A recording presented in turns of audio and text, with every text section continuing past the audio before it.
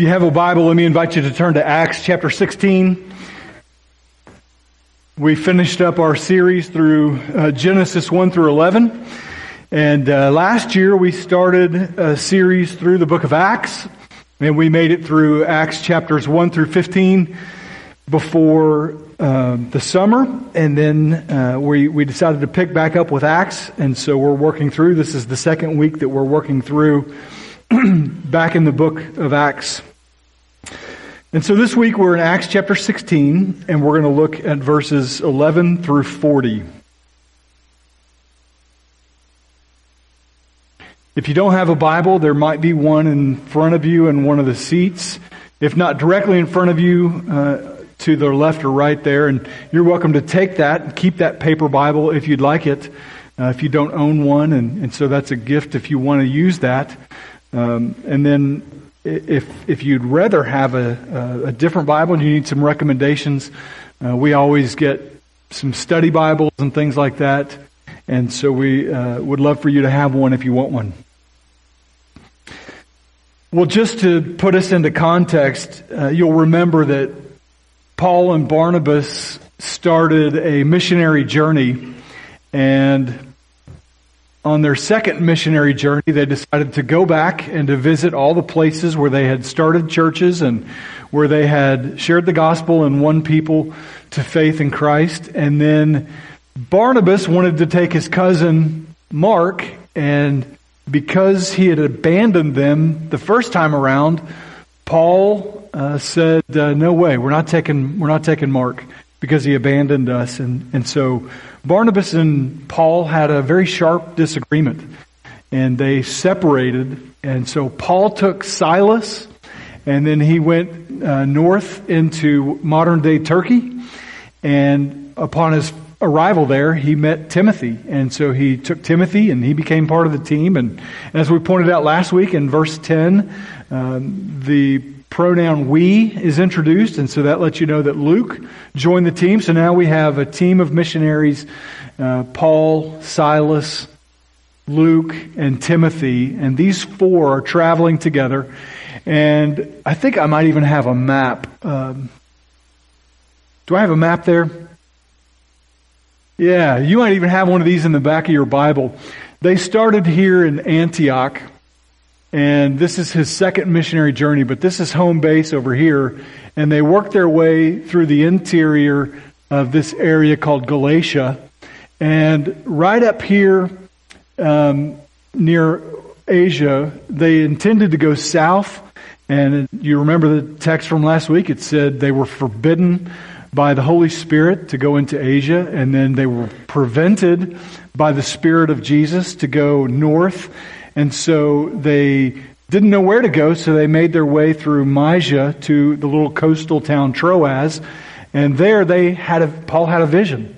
And it was a person from Macedonia who was saying, "Come over and help us." And so from Troas right here, they crossed the sea over here into Apollonia and Philippi right there at the top. And so that's where we find ourselves today in response to this Macedonian vision, a person saying, "Come over here and help us." And so today's passage, we have the results of that Macedonian vision. What happens when God leads the mission team to go to a certain place? What do you expect would happen? I think what we expect to happen is that there will be a people who are prepared to hear the gospel. And we call these divine appointments. That may be the title for today's sermon. I think there's a slide about divine appointments there. If you're not sure what a divine appointment is, it's a life-changing encounter between two people. We call these divine appointments when somebody who is not yet a believer, but somebody who is seeking God, somebody who is asking the deeper questions of life. Is there more to this life?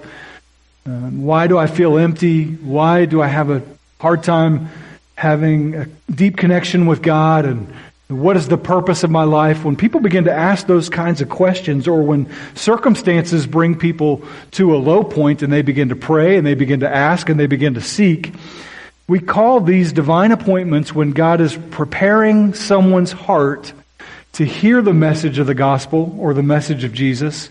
And at the same time that God is doing that work of preparing them, He's also preparing somebody who's willing to share that message of Jesus. And God puts them together miraculously, two people together at just the right time and in just the right circumstances, so that one person hears about Jesus from the person who knows Jesus.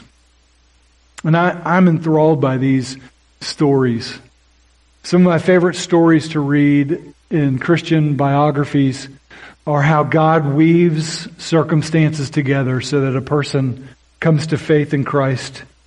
We've already seen a few of these in the book of Acts. If you're looking for a biblical example, just last spring when we started in Acts in chapter 8, you'll remember that when Stephen was martyred for his faith and a great persecution spread out, and Paul everybody laid their garments at Paul's feet while they stoned Stephen to death, that as a result of that mass persecution that was taking place in Jerusalem, believers scattered all over Israel.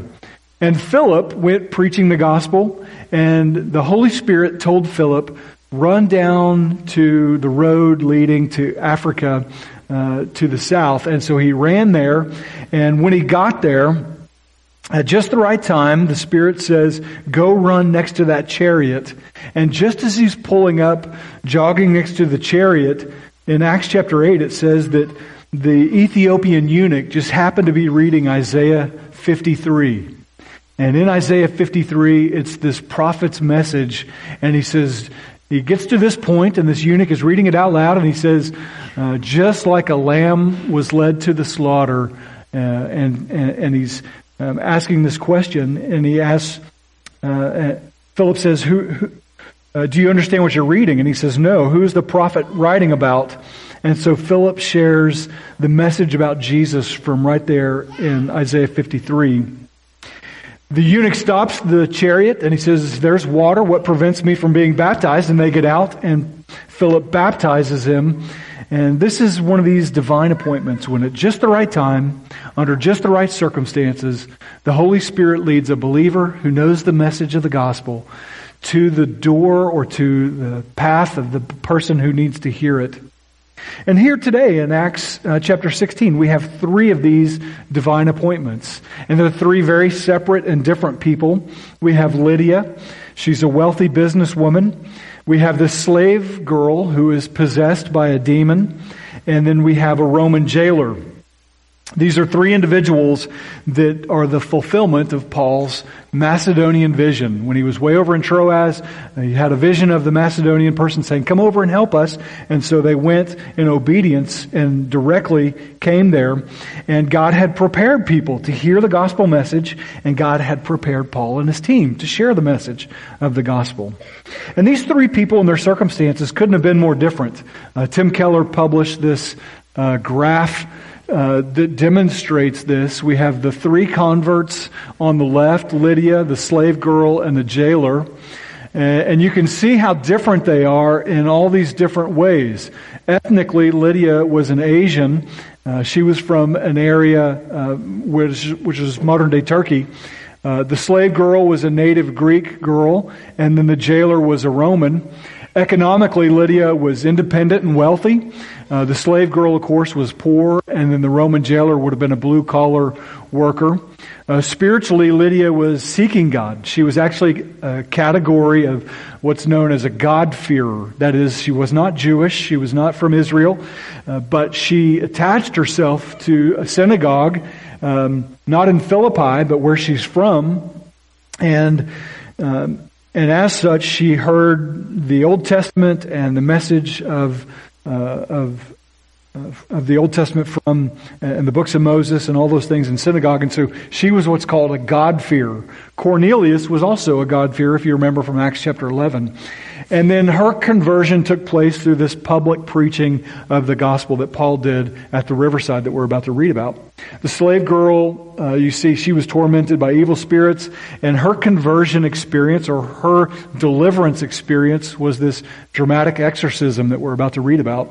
And then, of course, the jailer, you can see the details about him, but he comes to faith in Christ when Paul and Silas are in prison singing. And these conversion experiences that we see here in Acts chapter 16 really bonded Paul and his team to these people who gave their life to Christ. And just by example of that, in the letter that Paul wrote to them much later in his life, it's the book called Philippians, and it's to the believers at Philippi. Just listen to what Paul writes to them later on. He says, "To all the saints in Christ Jesus who are at Philippi with the overseers and deacons, grace to you and peace from God our Father and the Lord Jesus Christ." He says, "I thank my God every time I think of you." Isn't that beautiful? "Always, in every prayer of mine for you, I make this prayer with joy, because you have partnered with me in the gospel from day one until now. And I am positive of this, that the one who began a good work in you will finish it until the day of Christ Jesus." And he says, "It's right for me to feel this way about you all, because I hold you in my heart, because you are partakers with me of grace, both when I was imprisoned and now in my defense and in the confirmation of the gospel." Philippians 1:8, he finishes this little section I read today, and he says, "God is my witness how I yearn for you all with the affection of Christ Jesus." Paul was bonded to them. He had a unique connection to them in that as he presented the gospel, he could see the Holy Spirit moving in their life and opening their eyes and opening their ears to hear the gospel and seeing their lives transformed and being able to spend a few weeks with them. And maybe you've experienced this. Maybe somewhere in your past, a particular missionary or a particular evangelist or a pastor or just a friend, somebody who has led you to faith in Jesus, gave you a bond that is almost unbreakable. A couple of summers ago, we baptized a girl named Nicole. And Nicole, in the weeks and weeks leading up to her baptism, as we started to talk about how she got saved, she talked about her friend Tiffany Swartley, who's up in the sound booth today. And Tiffany began, Nicole just carried with her basic doubts and struggles and difficulties, and Tiff kept showing up at the gym, and they would talk and they would debate a little bit, and Nicole brought difficult questions and hard things that she was going through and doubts that she didn't yet believe in Jesus, and even one time remarked, "Tiff, why are you friends with me? We don't believe anything like each other." And Tiff just, said, "Because I love you." And when Nicole told this story at that baptism, it was so moving, so powerful, the way in which Tiff loved her, even as an unbeliever.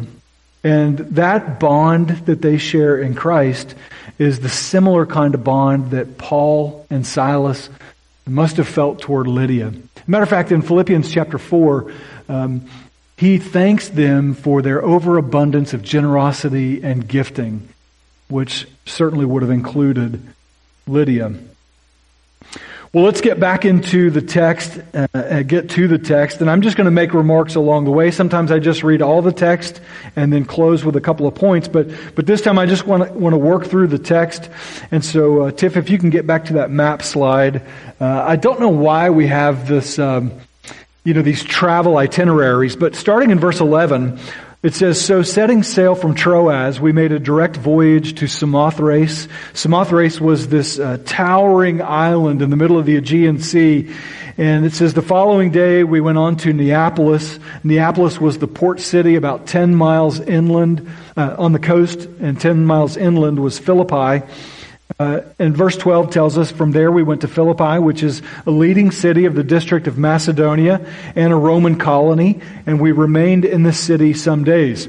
This is the only city which is called a Roman colony in the New Testament. I think there are 6 total, but this is the only one that's identified here in Scripture as a colony, and that shows you something of the transitional nature of this particular city. A very famous city. You probably know from history that Macedonia was founded by Alexander the Great. Philippi was founded by Alexander the Great's father, Philip II, and he launched this as a base for operations. And so Alexander the Great, much of his conquests had their home base there because it was a place rich in gold. It was taken over by the Romans, I believe, in 62 BC, and then it became important in 42 BC after Brutus and Cassius murdered Caesar and fled. Do you remember the Et tu, Brute scene from Shakespeare, right? Brutus and Cassius left, and it became a battle place there in Philippi 42 years before Christ. This is an important city, and it's an important city not only because it had a high military presence, but because it was a leading city. And so Paul and Luke makes note of their travel itinerary. And I said I don't know why we always have these travel itineraries, and you're going to get maybe a little bit tired of them when we get into Acts chapters 20 through 28. The last 8 chapters of Acts are like, and then we sailed here, and then we sailed there, and then a snake bit my hand, and then this happened, and then I went to jail, and then I spent 3 years. It's these kind of travel itineraries. And as I started to ask myself the question, what is so important about these travel itineraries? Why do we have these? Couldn't Luke have just skipped over some of the boring information? It's like if I went on a flight, and I told you, and then I drove to the Philadelphia airport, and then I parked in airport parking C, and then I got on the bus, and then I got on the bus, and from the bus I went to the walking sidewalk, and then from the walking sidewalk I went to gate C. Nobody wants to know all these details, right? Why include where they went and when? I think it's important because it demonstrates that the gospel is grounded in reality and in a map. You can actually go to these places today and you can see archaeological and sociological evidence that demonstrate the results of what Paul and Silas did in these places. Luke is so detailed as an accurate historian and as a doctor and as what we would think of as an investigative journalist. If you read the beginning of Luke chapter 1 and the beginning of Acts chapter 1, Luke is hired by this guy Theophilus, a wealthy Greek patron, who has asked Luke to go and investigate the details of what he has heard about Jesus. And so Luke writes these 2 exposés, these 2 historical narratives where he interviews a lot of people, eyewitnesses. And so it's important for Luke to get all these details right. And oftentimes archaeology proves Luke to be right and this account to be accurate.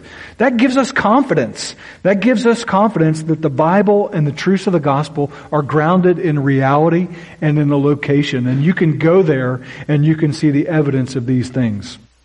Let's look at the next slide because we want to get to these 3 conversion stories. In verse 13, Paul writes, on the Sabbath day, we went outside the gate to the riverside where we supposed there was a place of prayer. And we sat down and we spoke to the women who had come together. In other places in Acts, Paul usually goes to where first? To the synagogue. But there's no synagogue in Philippi, which gives us some insight. It took 10 men to form a synagogue. And so because there weren't 10 men, there's a loose group of people meeting, and they meet not often in a building.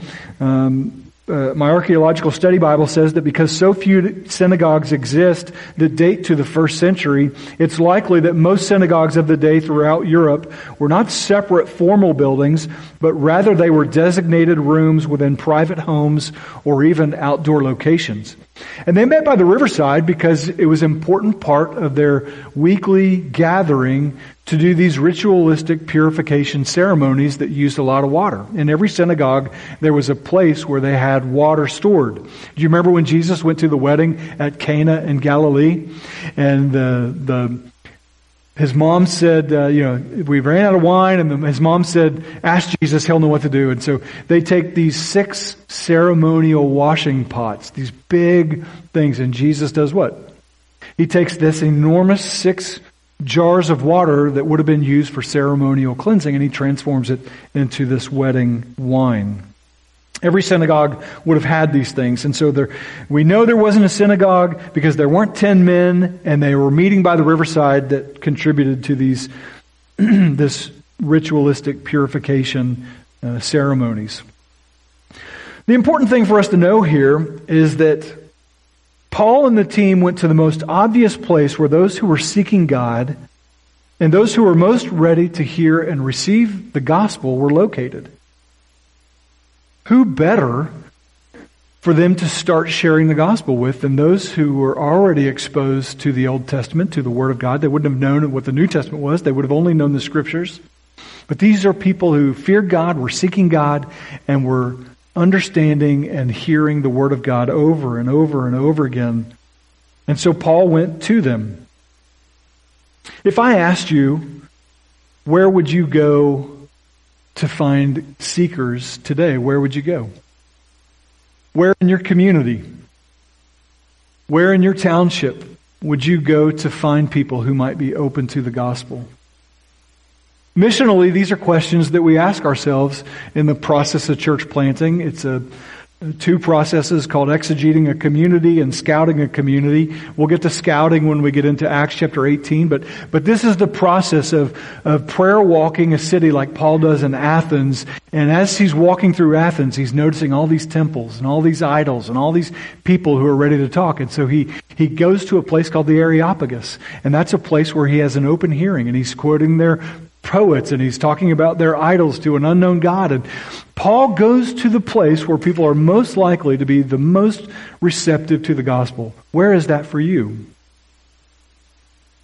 When we first moved to this area, there was a large church in our community that had a big play zone thing, a big structure tower, and a coffee shop inside. And I would often go there to study during the week, and dozens of times I had gospel conversations with people who had gathered in this public place or public parks in different places like that. Hospitals, recovery groups, libraries, community gatherings, township meetings. Where is it that you can be more strategic if your desire is to share the gospel in the community in which God has placed you?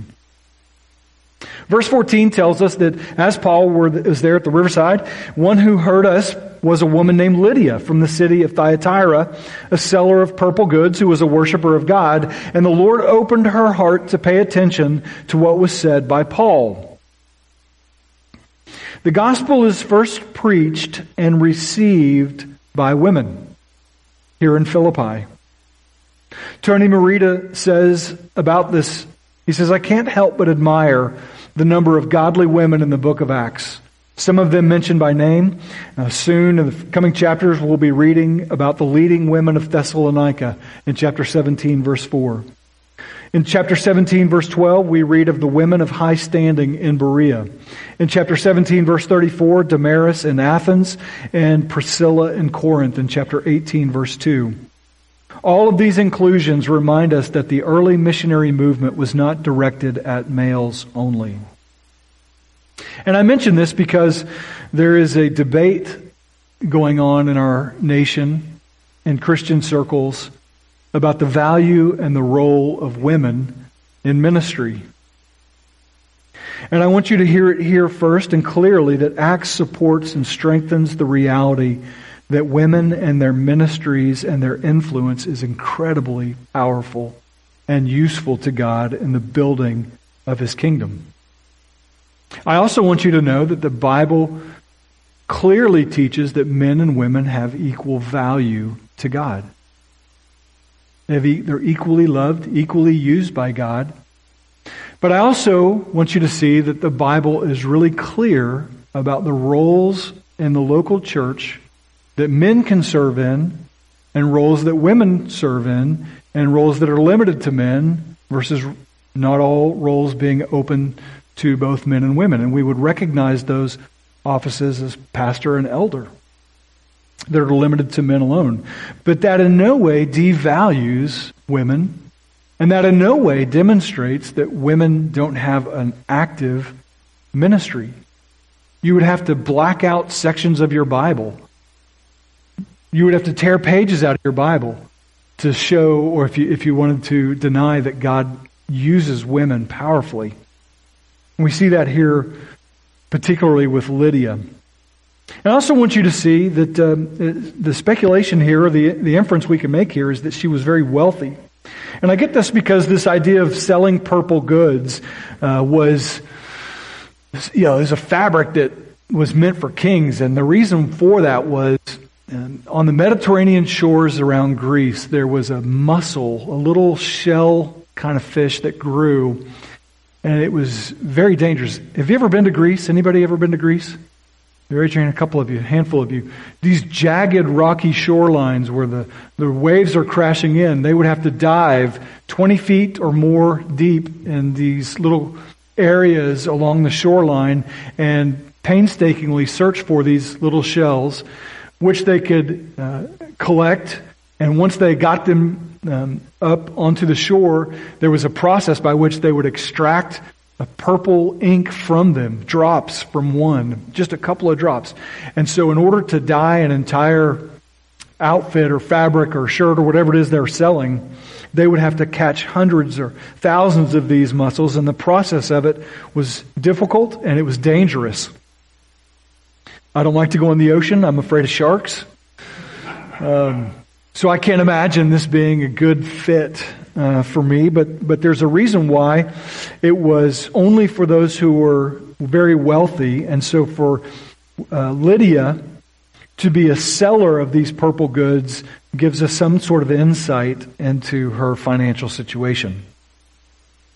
But even in her situation, she was seeking God because she still did not, even though it might have seemed that she had everything, money-wise, there was something in her heart that yearned for more. And so as she gathered with other seekers at the riverside, the Lord opened her heart to pay attention to what was said. And I want you to hear this point. Hearing from God is a miraculous event. Not everyone today actually hears God speaking to them through His Word. Jesus gave us insight into the process in Mark when He talked about the parable of the sower. And He said that as the Word of God is cast out like a seed, some of it falls on a hard path. And it just does not penetrate the person's heart. Week in, week out, from my vantage point, I see people, and I see people who are dialed in on the edge of their seat, nodding and agreeing, listening, looking up, taking notes. And I see people who would rather be anywhere but here. And I get that. I've been in both places, both situations in my life as well. But not everybody here today hears God speaking to them. They may hear my words, but not everybody hears in their spirit or in their ears God listening. But the Lord opened Lydia's heart so that she heard the Word. She heard the Word and she took heed to it. She paid attention to it. And she received the gospel. Verse 15 says that after she was baptized, and her household as well, she urged us, saying, "If you have judged me to be faithful to the Lord, come to my house and stay." And she prevailed upon us. So Lydia had influence, and then she went and shared the same gospel message with Paul and Silas and the team to all those involved in her oikos. And oikos was a term we introduced in Acts 11, and it's the word for household, and it's not the same word for family. Later in this chapter, Paul and Silas will preach to the Philippian jailer and his family, a different Greek word. And oikos included anybody, friends, family, vendors, servants, employees, anyone closely or loosely associated with the day-to-day business and life and person of Lydia were involved in this presentation of the gospel. We heard that when Cornelius, a centurion, invited Peter to come and speak. And a couple of days later, when Peter got there and he spoke to the crowd that was gathered, they identified who was in the crowd, and it was not his family, but his oikos. We see her response is not just faith. She believes in Jesus. She puts her faith in Jesus. She gets baptized. Her whole household, all those involved, also respond to the gospel. But her response after faith is hospitality and generosity. She was adamant that they receive a blessing and some provision from her. And I want you to think about this. A mark of a redeemed person is the God-given desire to give back. Somebody who has been prepared to hear the gospel message, the good news, and they're thirsty, and they're hungry, and they're desperately seeking, and they're desperately desiring to hear hope and truth. Once they receive that, Jesus described it as a man who went and sold everything that he had to buy the field that contained that treasure. A mark of a redeemed person is the God-given desire to give back. Do you remember little Zacchaeus when Jesus looked at him in the tree and said, I'm coming to your house today? And Zacchaeus said, today, in the hearing of everybody, I give back half of my possessions. And if I've defrauded anybody, I will repay them 4 times the amount. Listen, that kind of generosity comes from a heart that's been regenerated. A stingy heart, a heart that holds on to your possessions and holds on to all your things. That's one of the hallmarks of what it means just to be a regular person in the world. But believers who have experienced the transformational power of the gospel want to give, and this is true of Lydia. Her first act of worship was to give generously. Let's look at the next slide, and we're going to get into the next conversion story. Verse 16 says that as we were going to the place of prayer, we were met by a slave girl who had a spirit of divination and brought her owners much gain by fortune telling. This slave girl, she's possessed by a demonic spirit, and it's described as a spirit of divination. This particular demonic spirit enables this girl to predict and know the future and to know secret things about people through whom this demonic spirit either tells her or speaks through her. She is a slave owned by men who used her for financial gain, and she's also a slave of Satan. And I can't think of a more sad existence in the Roman Empire than for someone to be not only in slavery to these men who are extorting her financially, but also to be a slave of Satan and to be filled and tormented and oppressed by this demonic spirit. And these men shamelessly benefit from her affliction.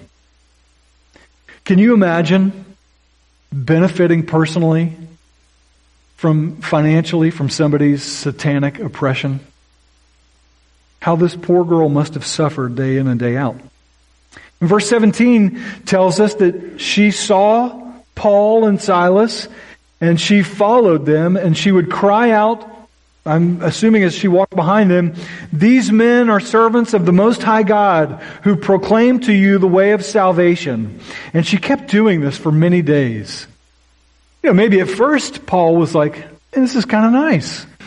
Here's a local, and they don't know me, and this person is, drumming up listeners, and people are being attracted, and they're hearing something different from this slave girl who's predicting the future and is probably well known in the community there in Philippi.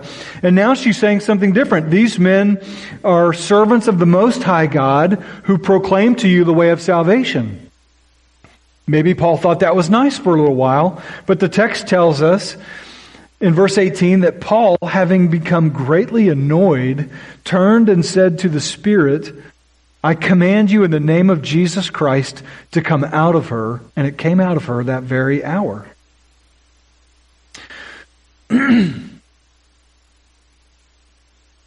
principle I want to make here is that even demonic spirits serve God and His greater purposes. You have no cause to be afraid if you are in Christ of demons or dark spirits. I preached about this in Genesis chapter 6, about the Nephilim and all that stuff when it came down. And I described how C.S. Lewis describes how Satan has these two sort of objectives for us. And one is that we would be overly infatuated with all things dark and demonic and mystic and spiritual. And that the other error on the other side was that we would deny them at all. Jesus in His own ministry had encounters with those who were demon-possessed. But this did not drive Jesus' focus or His ministry attention. Jesus encountered these people and delivered them and moved past it. And there's a warning for us here not to become infatuated with demonic things. You can lose yourself if you're constantly looking for darkness and demons at the expense of just pursuing Jesus.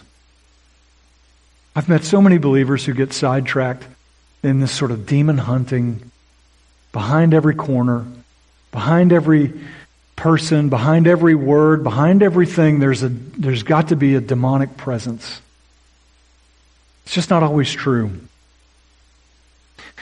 Even if there were demonic presence in somewhere, even those demonic spirits serve God and His greater purposes.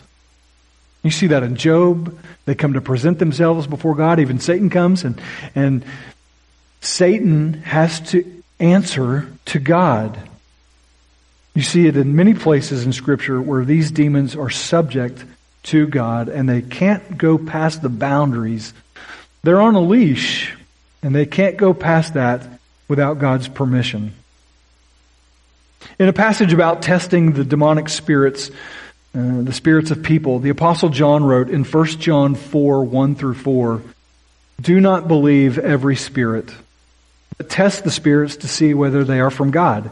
He says, "Many false prophets go out into the world, and by this you'll know the Spirit of God. Every spirit that confesses that Jesus Christ has come in the flesh is from God.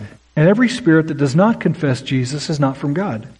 It's the spirit of the Antichrist, which you heard was coming and now is in the world already. Little children, you are from God and have overcome them, for he who is in you is greater than he who is in the world." Paul and Silas were not afraid of this demonic spirit, and they commanded it to come out, and this little girl was delivered. Verse 19, the owners, when they saw that their hope of gain was gone, they seized Paul and Silas and dragged them into the marketplace before the rulers. Why weren't they outraged that she was possessed by a demon, right? Why weren't they outraged that she was oppressed? Why weren't they outraged that she was a slave or that she was owned? They weren't angry. They weren't upset at all until God delivered her from her oppression. And their opportunity for wealth was gone. Which leads us into this next conversion experience, this next divine appointment. Verses 20 through 24. When those owners of this girl brought Paul and Silas to the magistrates, they said to them, "These men are Jews and they are disturbing our city. They advocate customs that are not lawful for us as Romans to accept or practice." And the crowd joined in attacking them. And listen to how violent it gets. The magistrates tore off their garments and gave orders to beat them with rods. And when they had inflicted many blows upon them, they threw them into prison, ordering the jailer to keep them safely. And having received this order, he put them in the inner prison and fastened their feet in the stocks. This is a violent attack against Paul and Silas. Tore off their garments, beat them with rods, inflicted many blows on them, threw them into prison. How would you respond? What if you were physically tortured because of your faith in Jesus? Just a few weeks ago, I was reading about a man who came to faith in Jesus from Yemen. And while he was at a university studying law there, he noticed something about one of his other classmates, and they were a part of similar clubs and groups, and there was just something different about him. And the more time he spent with him, the more he realized that he wasn't a practicing Muslim.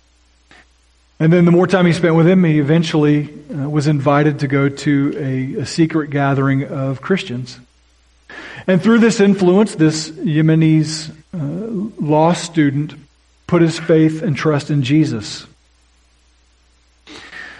His hometown was a few hours away where his family raised horses, and his younger sister had some kind of a disease that affected her organs and would oftentimes leave her paralyzed and without any energy and unable to do anything. It caused her skin to yellow, and she would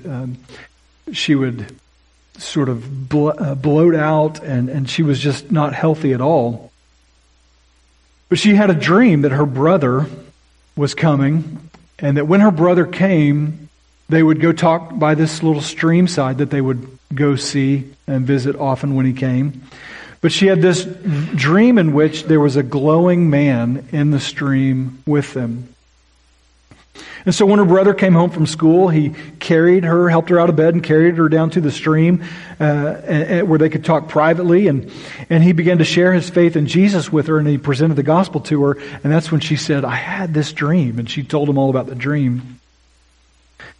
And she immediately put her faith and trust in Jesus, and she was baptized. And it says when she went down into the water and came out, she felt this glowing man touch her. And her illness went away, and she made a complete and full recovery. In the months that passed, she became more and more bold with her faith as doctors tried to figure out what happened. How did you get healed? And she would say, God did it. And they would say, oh, thank Allah, or whatever. And she would say, no. Isa. Thank Isa.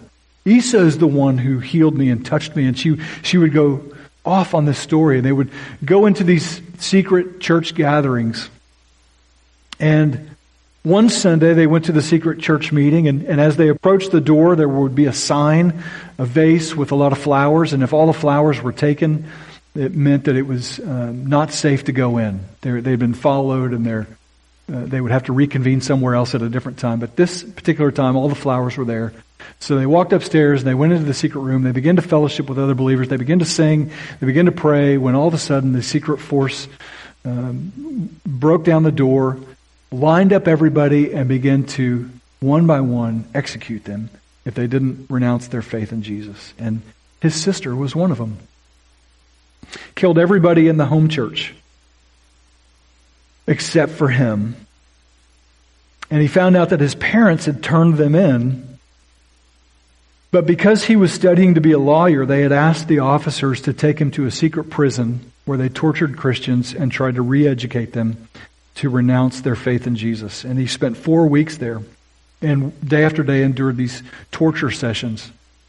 And the graduation from this place where they held him was 4 weeks. At the 4th week, on the Friday of the 4th week, whoever was there that amount of time was taken out. And he described that every day they would give them this sort of gruely, soupy mosh stuff, and that the believers would gather in the cell and they would observe the communion with this slop. And then on the day before that Friday, when the oldest, longest tenured believer was there, they would all give their food to him and pray for him, and they would say, we're fasting so that you may finish strong. This Yemenese believer described this as a sort of boot camp discipleship where they would worship and pray and sing and recite scripture and encourage each other. And they would long for this Friday. If they couldn't get out, they would long for the Friday when they could finally go home to be with Jesus and to see their friends who had gone before them.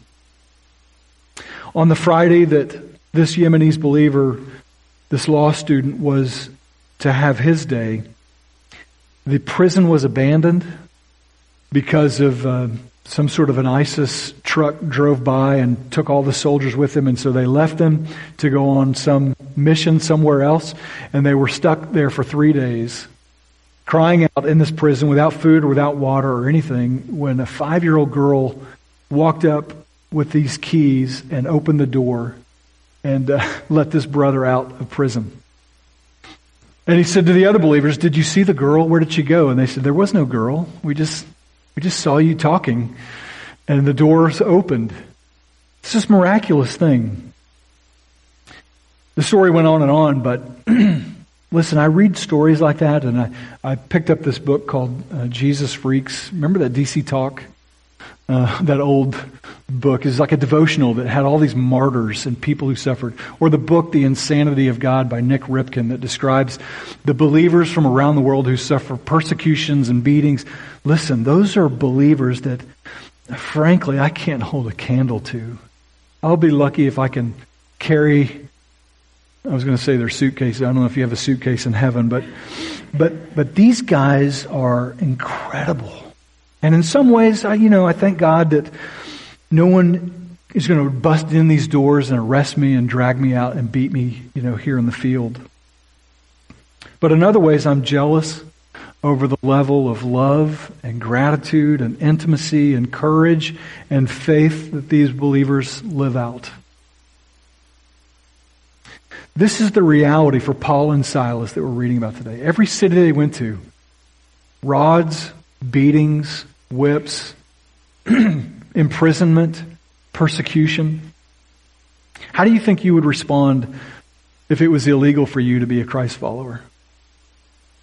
Would you still show up here today if you knew that someone was in the parking lot right now writing down your car information and they were going to come to your office this week and persecute you, or come to your home this week and persecute you? Would you still follow Jesus? Well, how do you think Paul and Silas responded to this? Verse 25, about midnight, Paul and Silas were praying and singing hymns to God, and all the prisoners were listening to them. How did they respond? They worshiped.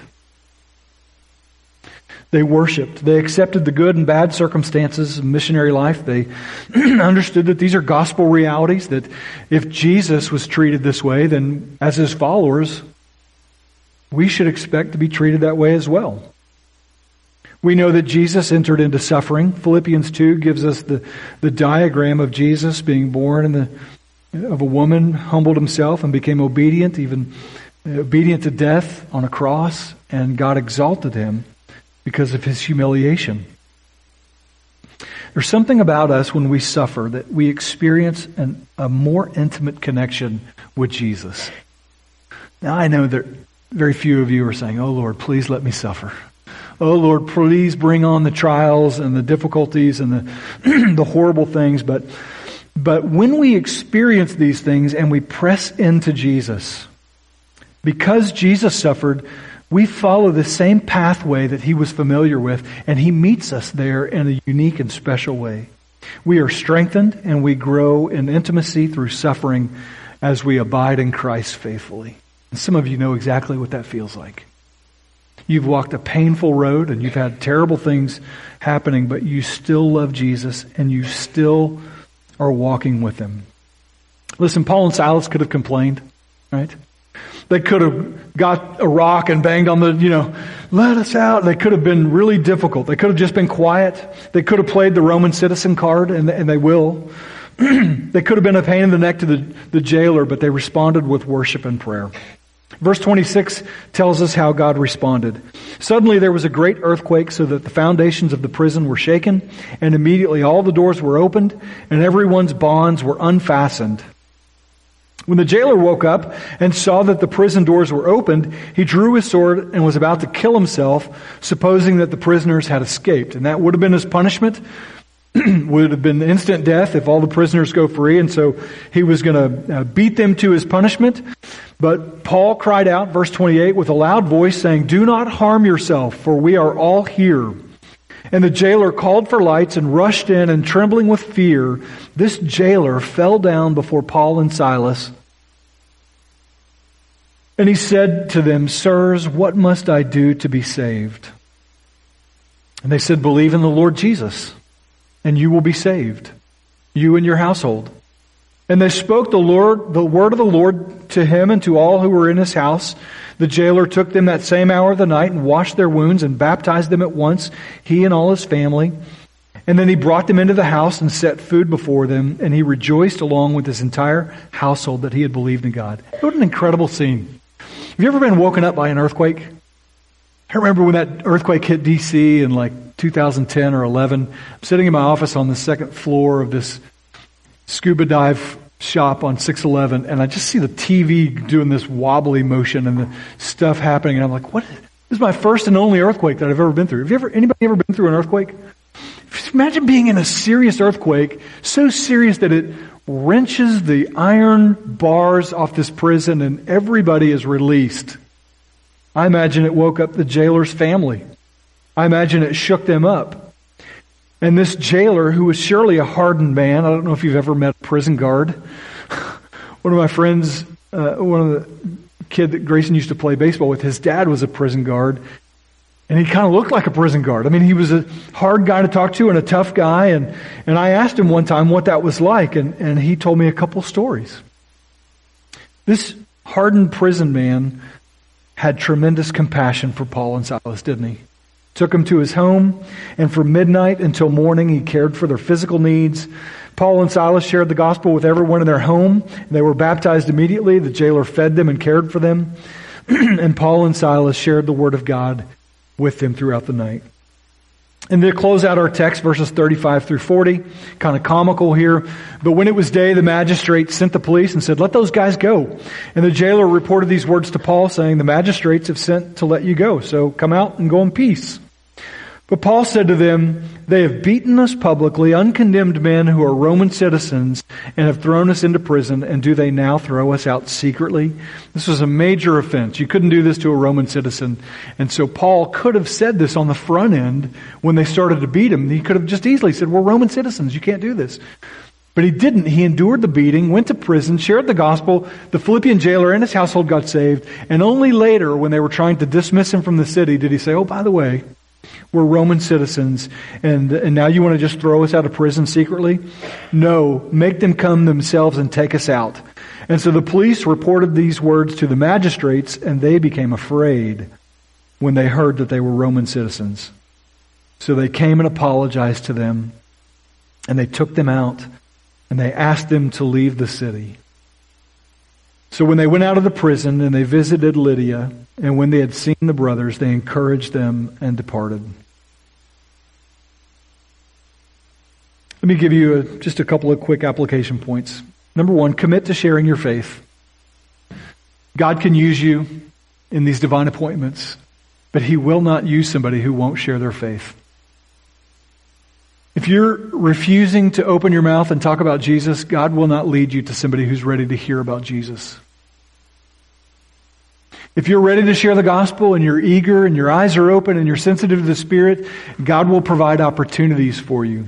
I can remember recording 390 opportunities in the year 2004 when I went throughout my day with this idea that God has somebody in my path today that needs to hear the gospel. And at first couple of months, it started out with just a couple a week, but by the end of it, it was dozens of people a week. 21 people saved and baptized that year.